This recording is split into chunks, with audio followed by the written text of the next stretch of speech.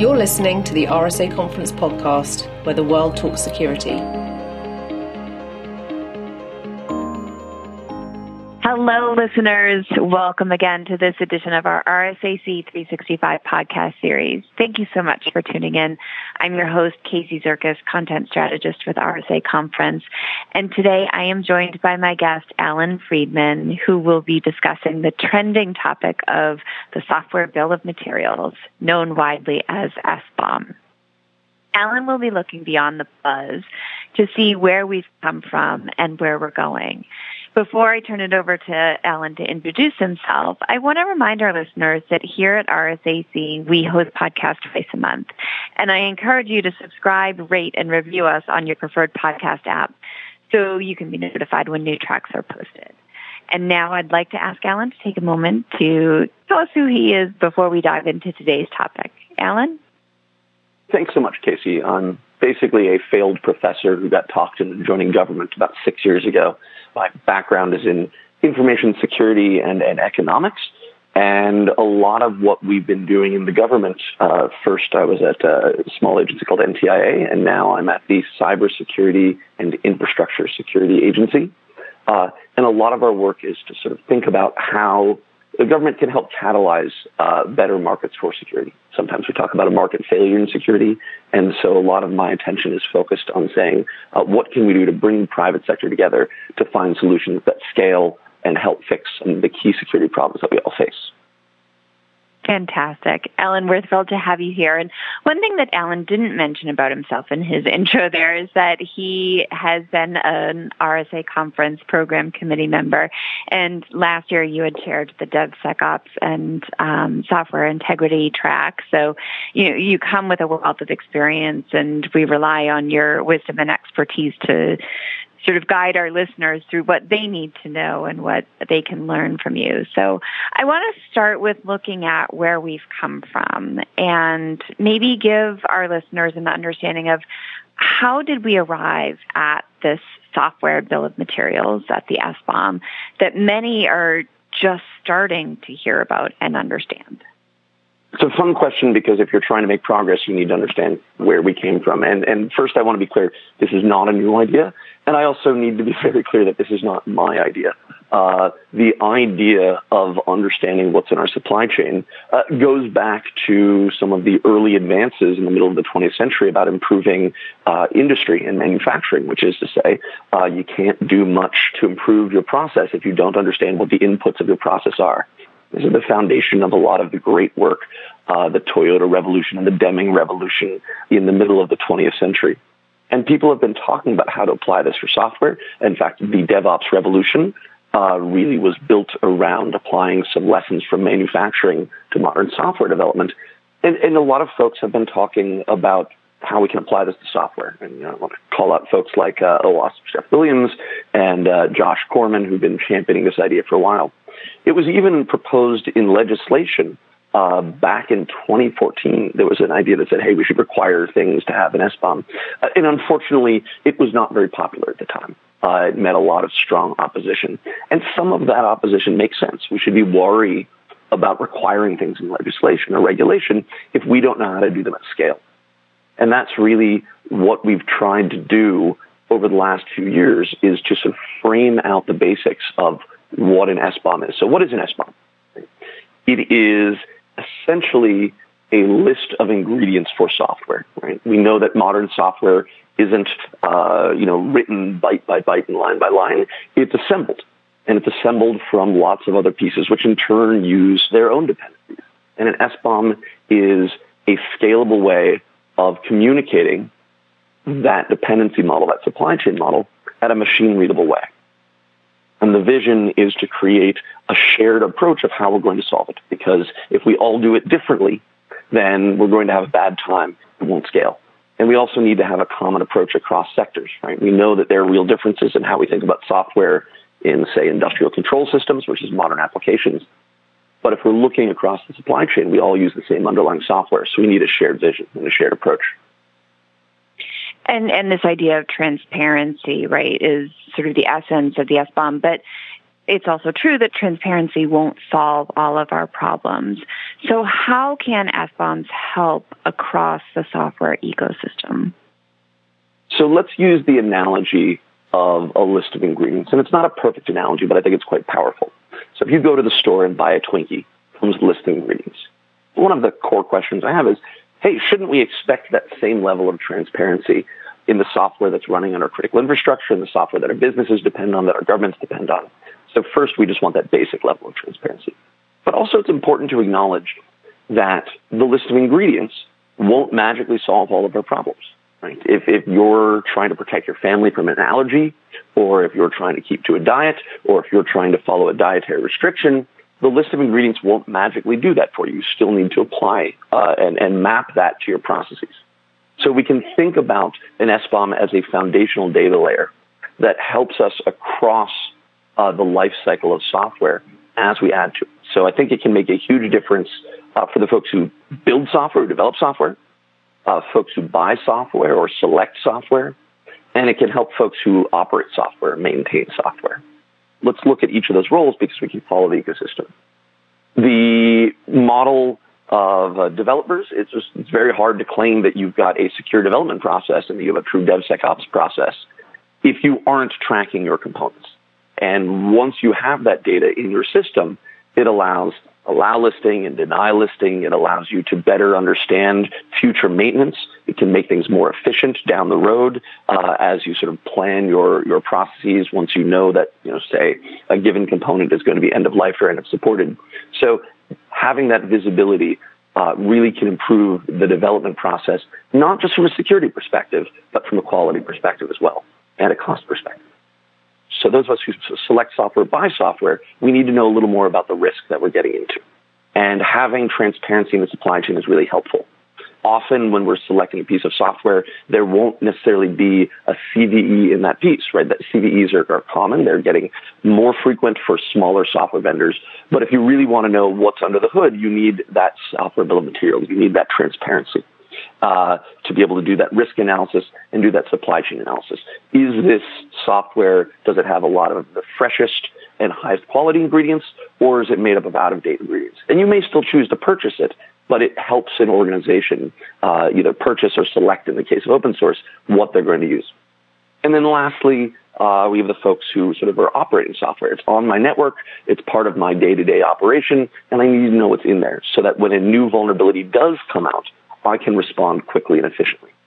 And by the way, that's not just about waiting for patches, right? If there's a risk to my software, even if it's just a potential risk, I can still take other actions if I don't have the direct support from the software supplier.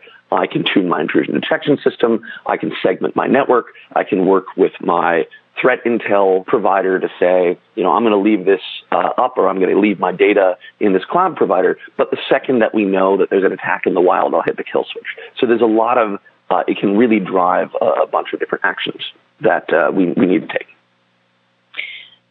So I want to follow that Twinkie analogy. What do you do in those circumstances where I'm looking at these ingredients, yet for some or even several of them, I have no idea what that is, and I'm going to eat it anyway?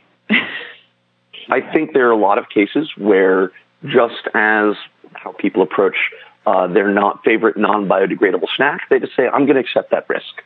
What we want to do is to make sure that there is the ability to understand it.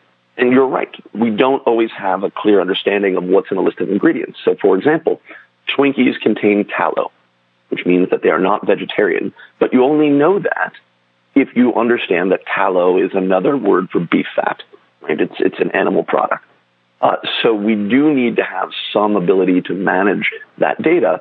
The value here, the core here, is to make sure that we can link this to other sources of intelligence. A data plane is a necessary but not sufficient step.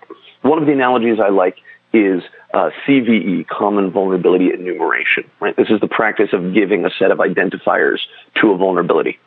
Now, giving a numerical string, CVE 2020/3472 or what have you, that doesn't magically fix anything. Right? The vulnerability is still there, still puts my network at risk, still puts my customer at risk.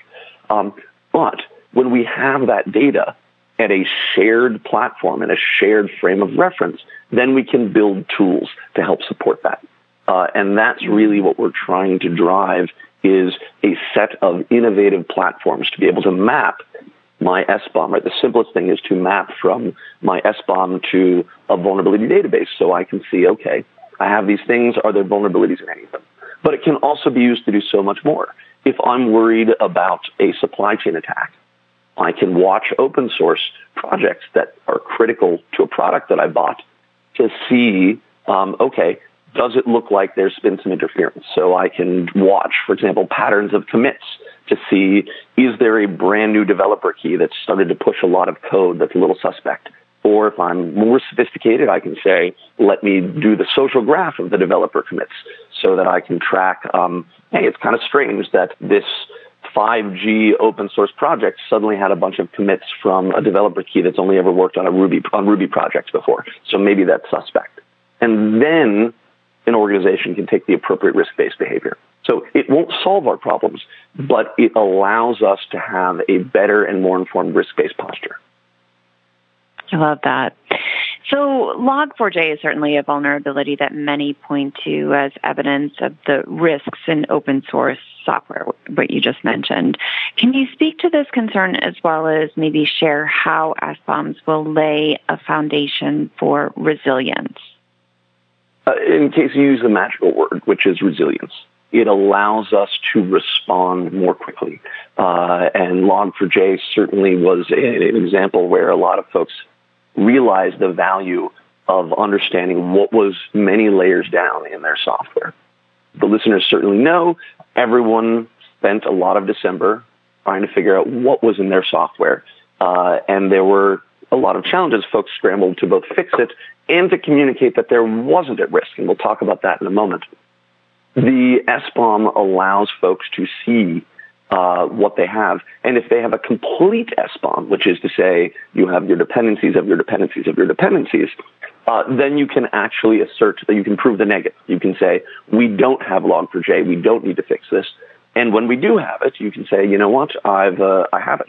And in fact, I've even heard from some organizations that did have an SBOM. They said, well, one of the things we were able to do was we were able to show that we were using a version of Log4j that was so old that it wasn't affected by this vulnerability, but it certainly was affected by some others. And so, again, that visibility is important. The last thing that I think in terms of a lesson from Log4j is it helped us appreciate the importance of having the dependency graph go down many layers. So if you think of an SBOM as a tree, the top layer, my top level dependencies, and then each of those has dependencies in turn. One of the common questions we get around SBOM is, hey, how many layers deep do we need to go? Can we just have our top layer? Is that enough to start? And certainly that top layer is better than nothing. But for a lot of the things that we're going to care about moving forward, for the next Log4j, you really need to have some depth or the tools to get to that depth as quickly as possible to be able to show where we are at risk and, equally importantly, where we're not at risk.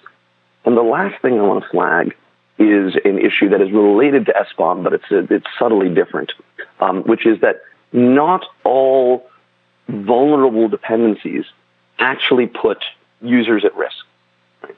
Lots of software libraries are very large, and we all know that compilers are dark arts, and so it's entirely possible that the way I use a vulnerable piece of software in my project doesn't actually affect the security of the final product. So it's not exploitable, it doesn't affect. To help communicate that, we're developing something called the Vulnerability Exploitability Exchange, or VEX. And I apologize, that terrible name is my fault. I used it as a placeholder name. I never quite got out of it. So we've heard all of the vexing jokes about that line, but it is going to be a very important part. You can think of it as a negative security advisory. We know security advisories where people announce that their products are affected by vulnerabilities.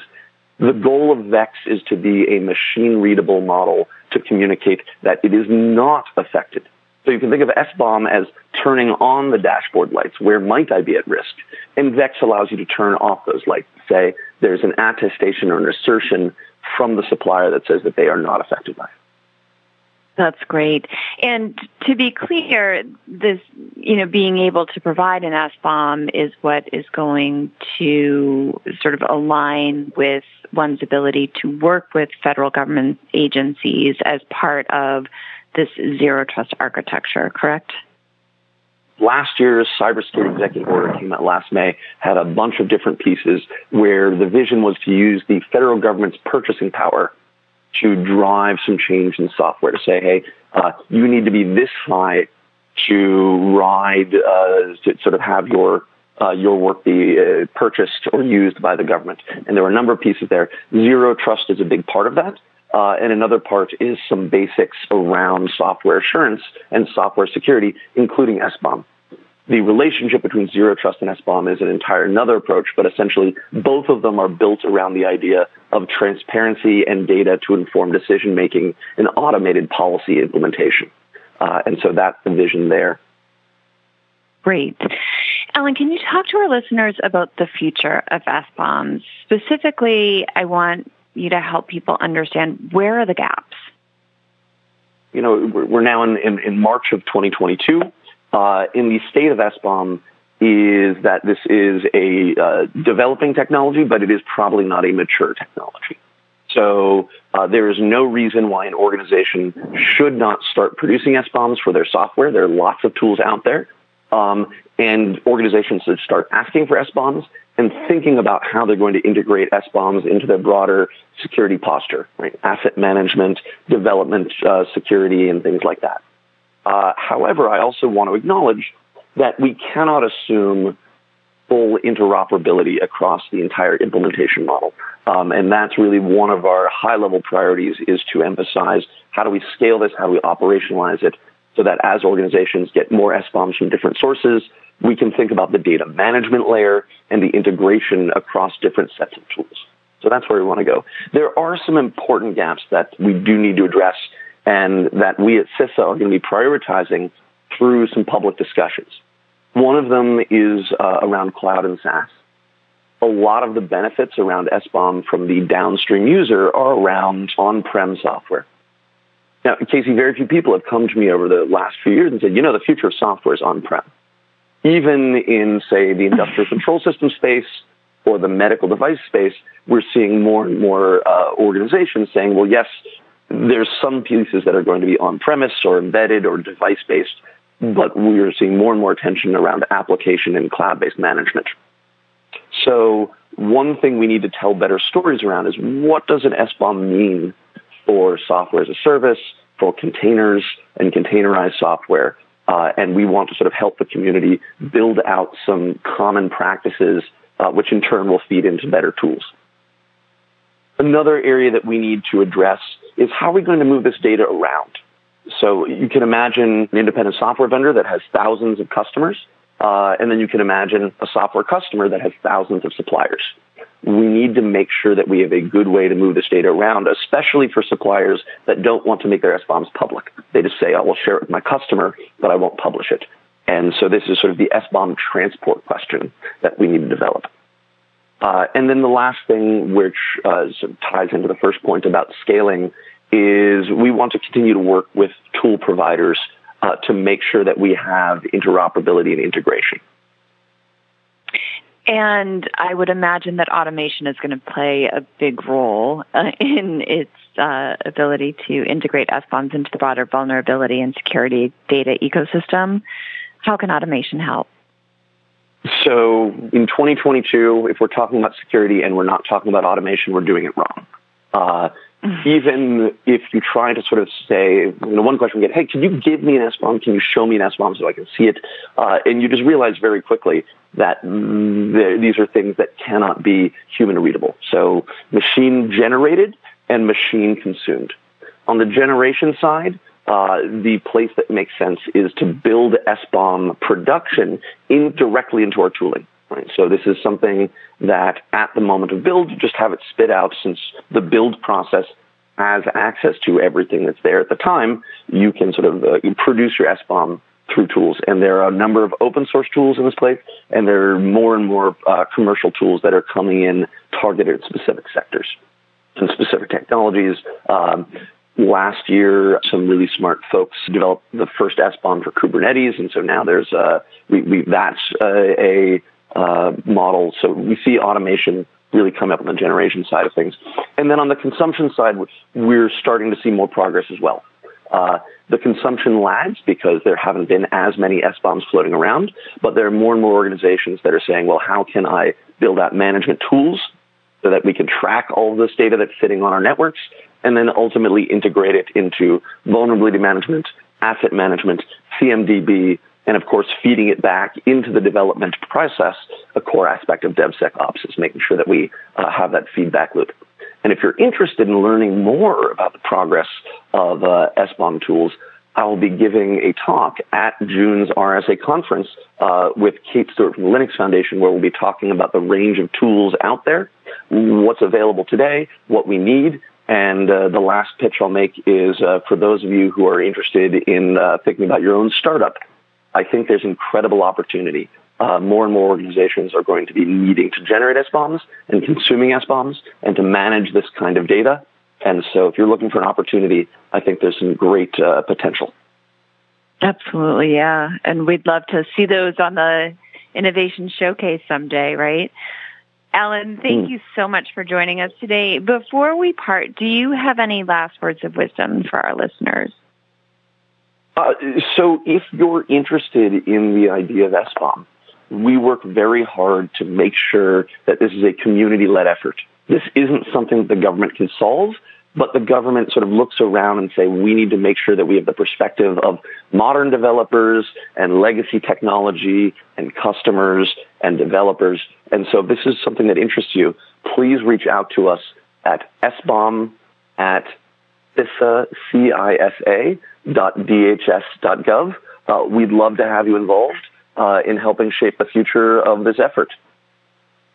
That's fantastic. Thank you so much. Again, so appreciate your joining us today. Listeners, thank you for tuning in.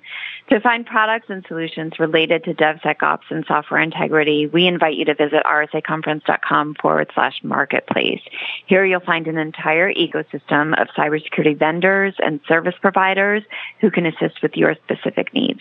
Please keep the conversation going on your social channels using the hashtag RSAC, and be sure to visit rsaconference.com for new content posted year-round. Thank you all so much.